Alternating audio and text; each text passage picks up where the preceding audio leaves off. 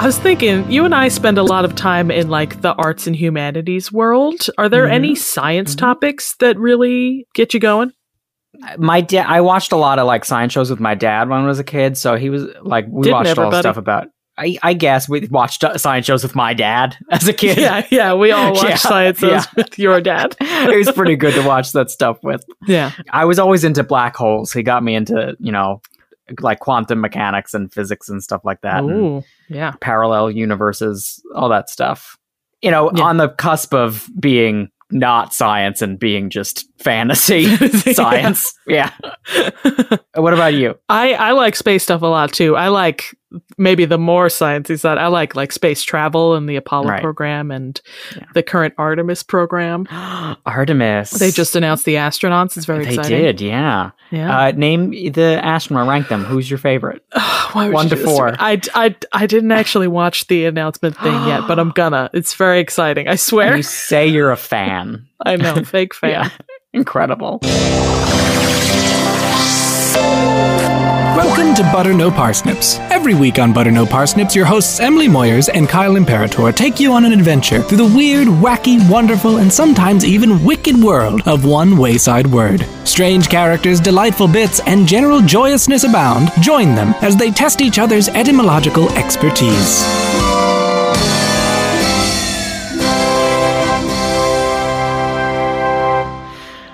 Anyway, hi everybody. Welcome to Butter No Parsnips. I am Kyle Imperator. And I'm Emily Moyers. And Kyle, you forgot to mention something very important, that this is the first episode of Butter No Parsnips that's going to be released on YouTube. YouTube. That's right, Emily. So if you're listening to this right now, you can check it out at youtube.com/@butternoparsnips. Yes, there's an @ in the URL. We don't get it either. And an @ Slash and an @ but you can see our real human, not animated faces. That's right. We prove that we exist. youtube.com/@butternoparsnips. That's where you can find us. .rus. My outline has run out because it's not my episode, Emily. So it's all you now. Episode. I get to just gab. Yeah, I've got a really good word, Kyle, and it's a word that you might know, but you might not know a lot about. So I think we're still good. All right. Your word this week, Kyle, is quark. Quark. Quark. Okay. Yeah. Love it. Quark. Yeah. Like quantum mechanics stuff, right? It is. Yeah. So I want to say a quark is like something, it's like a smaller than an atom kind of thing. Can you be more specific? Because it's not just smaller than an atom. So I'm remembering that there's something that's got like 6 types, and there's like, is it a quark? It's got like up, down, skippity, banana. Oh boy. Tremolo. You know so much more than I thought Left, you would, right. Kyle. Yeah. I remember that. Skippity and tremolo are absolutely in there. Skippity, tremolo. But it's got like 6 types, and it's like, is it the smallest substance? Is that what a quark is? Like the smallest known substance? It's one of the smallest for sure. Yeah. Play the victory music. You got it for sure. The definition, in a simplified way, is quarks are what protons and neutrons are made up of. They are like the furthest down you could go in atoms. Tiny. Yeah. So for people who don't know, I'm not gonna get too deep into the science here, because at the end of the day, this is a word podcast, and I actually want to talk more about where the word comes from. But I would be remiss if we didn't talk about what a quark is. And I was going to follow up with asking Kyle, what do you know about particle physics? But it sounds like you know a bunch. I mean, I know a lot of things, but I don't know if I know the connections or what any of it means. Like, I'm remembering it literally, and I'm just totally honest here.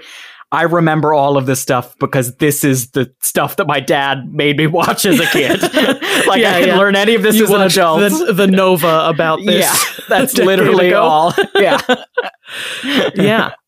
So quarks fall under the umbrella of what are called elementary particles, which are particles that, as far as we know, cannot be broken down any further. They are the most basic constituents of matter. There are other types of elementary particles. Another couple of examples, electrons are elementary. We don't think electrons are like made of anything. They just are because they're that small. Like broken down. The Higgs boson particle, more colloquially known as the God particle, is an elementary particle. I'm just trying to connect it to things people might have heard. Yeah, because there's a lot of words here that people will have heard flying around, but maybe didn't know how they all fit together. Mesh together. I think I've been called a Higgs boson once in my life.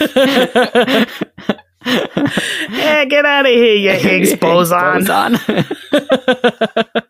And as you said, Kyle, there are 6 types of quarks. They're called the 6 flavors of quarks. Flavors. That's what they are. Flavors. I want to say. I'm trying to. It's all like directions. Up, down. Like most of them are directions. Yeah. 2 of them are just wacky weird names. Yeah. It was like up, down, in, out, and then shake it all about. Yeah, shake it all about. And then like bop it and twist it, I think were the last 2. Yeah, you got it. The 6 flavors are up, down, strange, charm, top, and bottom. The fact that there's up and down and top and bottom is infuriating. It's just a big science prank is what it is. Particularly because they weren't originally called that. They originally, I don't know who they are, but physicists originally wanted to call them truth and beauty. Which I don't know if it's better or worse, because that's a lot. That's like, I mean, yeah, that's like very really out philosophical. there to call them truth and beauty. No, I like those better because, I don't know, there's something beautifully, I don't know, metaphorical about it, I guess. I don't know. Yeah, and it's crazy because they didn't originally know that all 6 existed. When the theory first came around, they said, okay, there's 3 types. There's up, down, and strange. And then they were like, we're pretty sure there's a 4th one. We haven't detected it, but we're pretty sure a 4th one exists. And then they did. And it was like, oh boy, I guess they were right, because here's the one they said they were missing. And then they also found 2 more. Did they find it in a bowl of Lucky Charms? Yeah. Like, where did these names come from? It was the prize. Yeah. Well, strange, it's called a strange quark just because it acts strange. Yeah, of course. It's just they were like, up wacky. And down we get. That third kind we don't understand, so we're literally just going to call it a strange quark. Science naming for you. And then all 6 of those types have a corresponding anti-quark. So there's an up anti-quark, a down anti-quark, and so on and so on. They've all got villain archetypes. Yeah. Are like the same but have the opposite like properties as quarks. Yeah. So there's an anti-up and an anti-down, which are not just up and down, reversed. Just up and down. Yeah. That's it's good. all very heady, and I barely understand it. Sure. In any case, quarks are joined together by what's called the strong force, and 2 or more quarks joined together are called hadrons, and that's a word people might have heard in the phrase the Large Hadron Collider. Yeah. Which is that big machine in Switzerland where they throw protons at each other and see what happens. Just like proton baseball. Yeah. And that is where they discovered the Higgs boson. I always assumed hadron was like some guy or a place. Yeah, no, it's what groups of quarks are called. And the most stable hadrons, and thus the ones that are easiest for us to study, are protons and neutrons. So those are types of hadrons. That's crazy. That's cool. Yeah, so like protons and neutrons each have 3 what are called valence quarks, and those determine like the main properties of the hadron, like their mass and their electrical charge. And then they might also have any number of quark-anti-quark pairs flying around in there. But my understanding is they don't affect it that much because the quark-anti-quark like cancel each other out. Of course they do. I mean, like when you meet your other in an alternate universe and you touch them, you just pop out of existence. You are now a neutral force in the universe. Yeah. Now, Kyle. Yes. You might be noticing, or you might have noticed, that the word is spelled Quark, which would imply that it should be pronounced quarks. rhyming with parks, but it is in fact pronounced quarks, rhyming with pork. I'm sorry, what? It's a subtle difference. No, I hear the difference. Yeah, and I don't know if I've been saying it right this whole time. I literally wrote myself a sticky note with the word quark spelled with an O to remind myself that that's how it should be pronounced. It's pronounced quark, but it's spelled quark. So this distinction in Quark is because the pronunciation and the spelling have two different origins. How is that even possible? What is going on here? People who are listening, I'm watching electrical sparks go between the new neurons in Kyle's brain. There's a hadron collider in my mind right now. It's trying to work it all out. Trying to find the Higgs boson. So the pronunciation, quark, was created by a man named Murray Gell-Mann, who was one of the main people that came up with quark theory. And Gell-Mann, like any good scientist, he discovered a thing and then made up a funny little word to call it.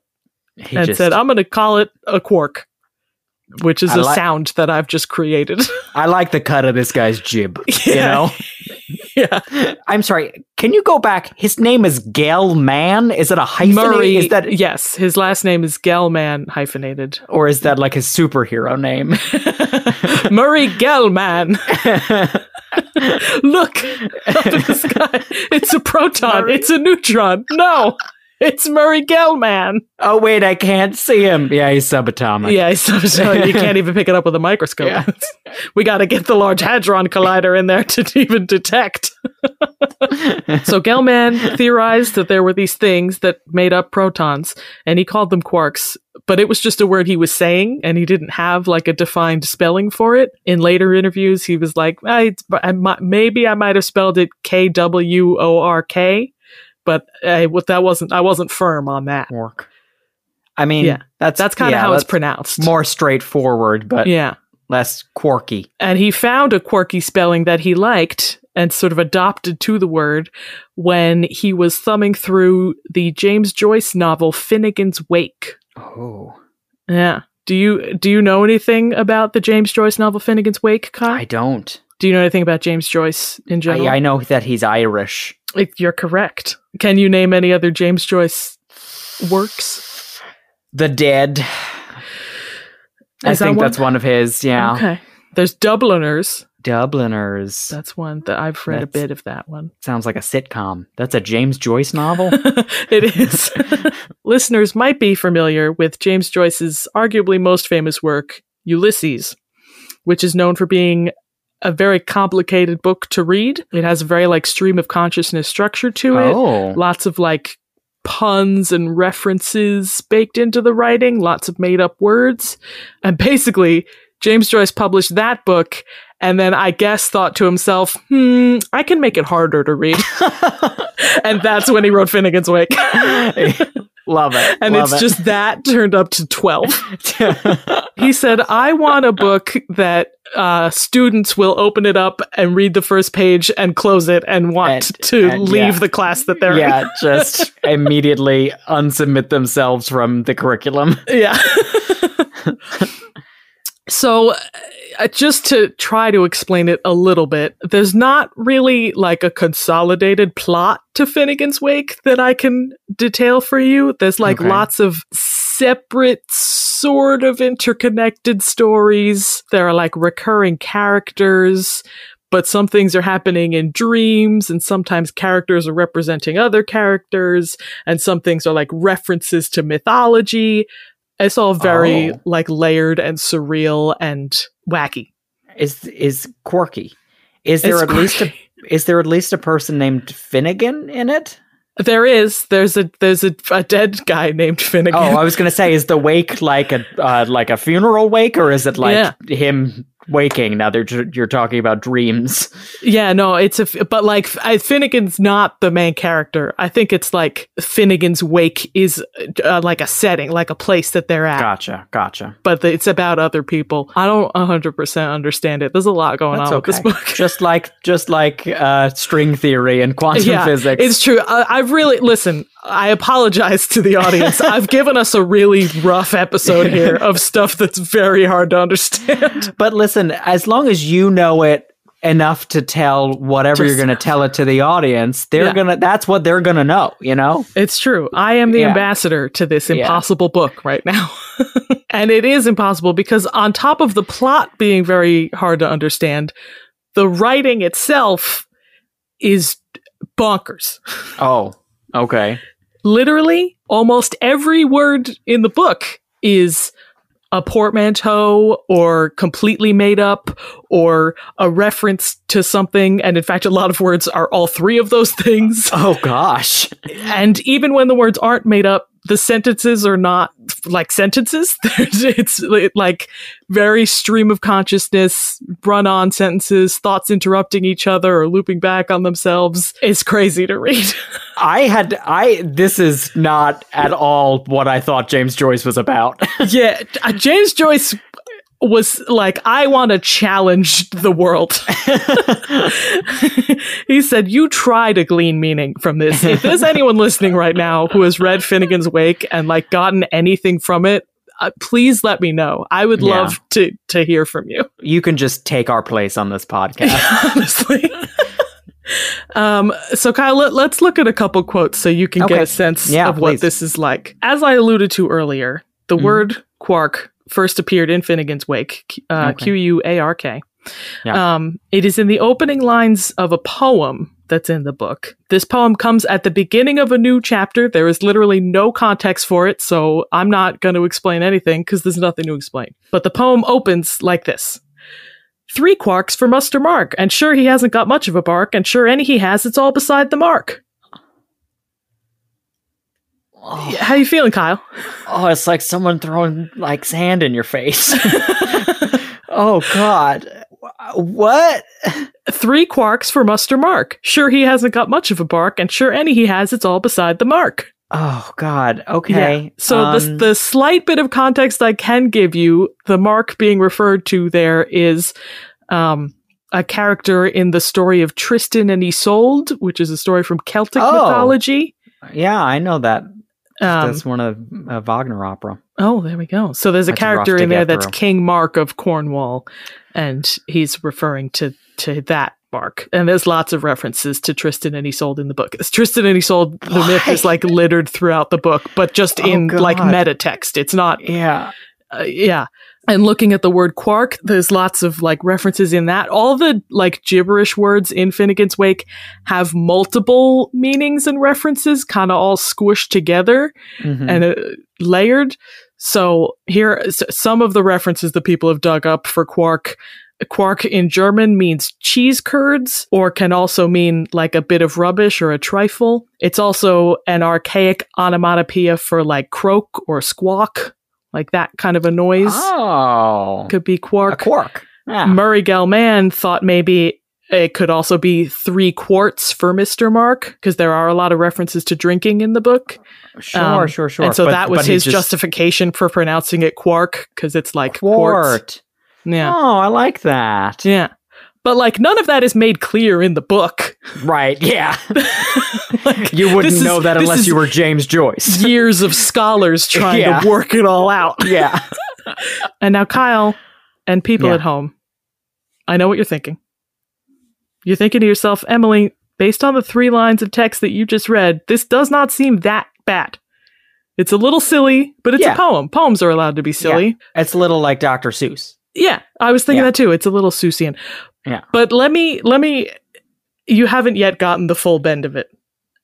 Buckle up, because I'm going to now read a longer quote. Okay, all right. And this is from just after that poem, where supposedly the narrative would pick up here. This is the bit that you're supposed to get. Supposedly, sure.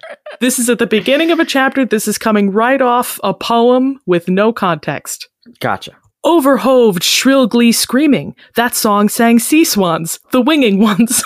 I'm sorry, I'm reacting to Kyle's face. Seahawk, seagull, curlew, and plover, kestrel, and capercailzie, all the birds of the sea they trolled out right bold, when they smacked the big cuss of Trustin with a sold. And there they were too, when it was dark, whilst the wildcaps was circling, as slow their ship, the winds a slight, upborne the faints, the war dorse moved, by courtesy of Mr. Dobelow, down bellow Kemper Sally, listening in as hard as they could, in Doubledorp, the donker, by the tourney old of the waterfalls, with their voixens, and they kemen in so had a jockey, only a $quarter a skull for the last acts, to the solons and the sycamores and the wild geese and the gannets and the migratories and the missel thrushes and the auspices and all the birds of the rockby sucker associational sea, all four of them, all sighing and sobbing and listening. Michael a hoikling.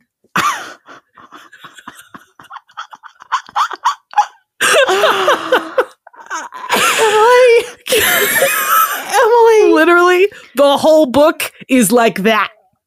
Michael Hoikling. That is the only response to have to that. That, I mean, clearly. And just, for the people listening, Michael Hoikling is its own exclamation. Yeah. There was like a sentence that ended, and then Michael, Moykle, a Hoikling, Ahoykling, exclamation point. Yeah.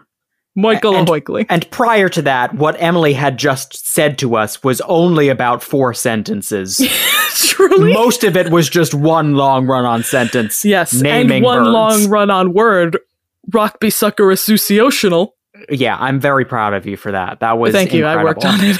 I mean, it shows. But Kyle, if you're proud of that word, get ready to be really proud of me. There's more. Oh my God. There's one more thing I want to talk about with this book. Yeah. Thunder words are a thing. Thunder words? Thunder words are... what is the best way to explain this? Because they're very weird. So in Finnegan's Wake, there are 10 100-letter words, which are scattered throughout the book. Like prizes to find? What? like obstacles to overcome.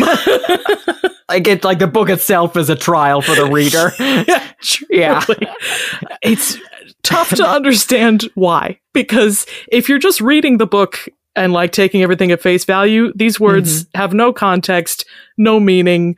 They're usually either in parentheses or basically their own sentence. They're just like, here's a big word.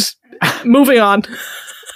But if you dig into like the scholarly work that has been done on this book and, you know, decoding all this nonsense, there are like references and etymologies to these words, and there is significance that kind of hints at this like larger meta text of the book. Okay. Yeah. But that is more than I can understand or explain within the time limit that we have. Or the time limits of life. Truly. Perhaps. But basically, each thunder word is a series of words strung together and all squished into one. A couple of them are a series of English words that form like sort of a sentence, but like sentences like the ones I just read a little gibberishy. But most of the thunder words are a series of made-up words derived from foreign language words. Yeah, I was going to say, it sounds like that's like how like Germans make up new words, is by putting words together. Sure. Yes. Yeah. But this is not like 100 letters long. Yes. So I'm going to read the first thunder word that appears on the book. It appears on the first page. And near as I can tell, it's meant to be an onomatopoeia for the sound of thunder. Okay. And I'm gonna show Kyle this word first, and then I'm gonna read it so that he can be really impressed. Okay.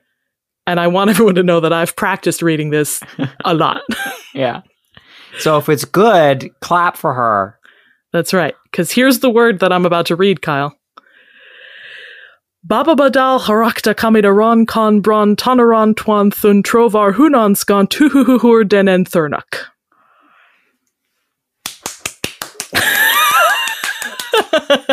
That is incredible. One word, listeners at home.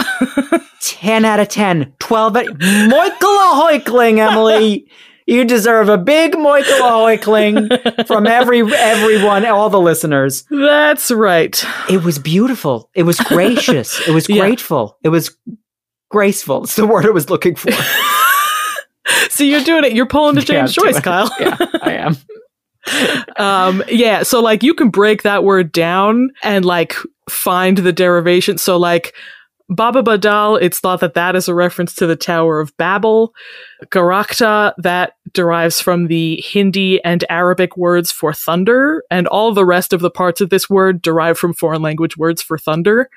Kaminaron Kon comes from Kaminari, which is the Japanese word for thunder, and so on and so forth. So this is the first thunder This word is the in the first of 10 thunder words. And that's why they call them thunder words, is because of this one? And the second Gotcha. one is also all foreign language words for thunder. There's another one that's all words for clap, but they're all crazy and Yeah.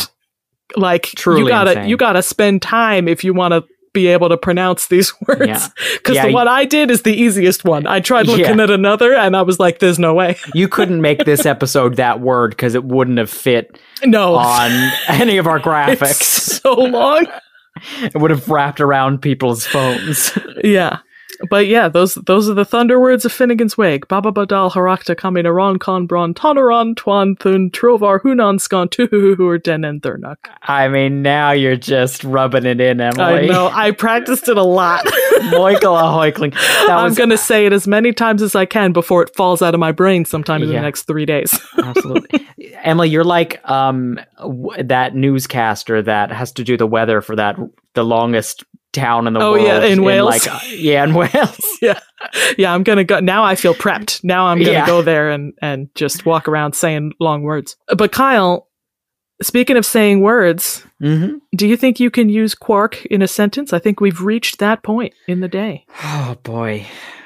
It sounds like you can, because you seemed pretty well-versed right from the get-go. I think I can.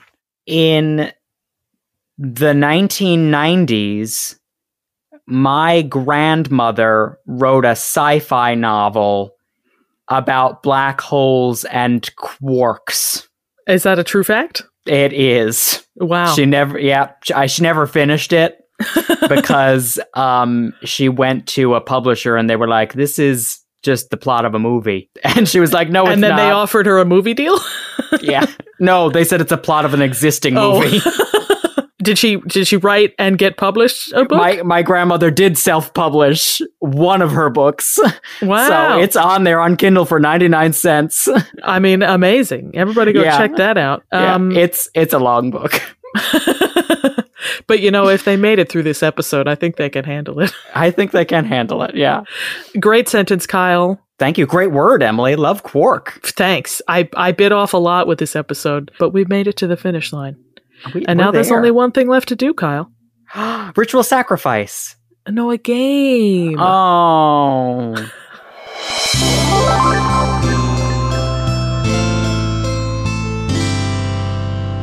So, Kyle, your game today is called Nonsense James Joyce Edition. I love recurring games.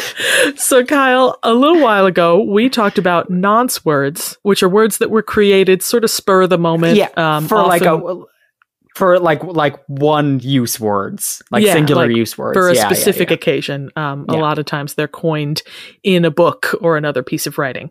And I nearly included the word quark in the episode where we talked about nonce words because it is an example of one. It was a word that James Joyce made up for the nonce. And in fact, James Joyce came up with nonce words all the time. Finnegan's Wake and Ulysses and a lot of his writings are just littered with words he made up. Mostly, it seems. Yes. More made up words than real ones. Yeah, like people and water. His books were 70% made up. Yeah. Yeah. So, Kyle, for this game, I've got 3 James Joyce nonce words, and I want you to just try and tell me what they mean. I'm sure I know exactly what they are. I mean, I think you can probably guess this first one. Your first nonce word is peloothered. Peloothered. Peloothered. Peloothered. So, I mean, it sounds like how a Dutchman might describe his boots. They're peloothered. They're peloothered. my peloothered boots.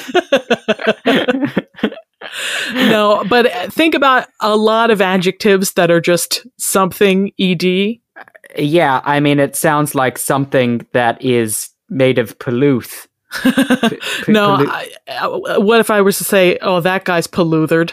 Oh, drunk? Yeah, you got it. Soused? Yeah, polluthered is a word from Dubliners that means very drunk, probably derived from an existing British slang word blutered, which also meant drunk.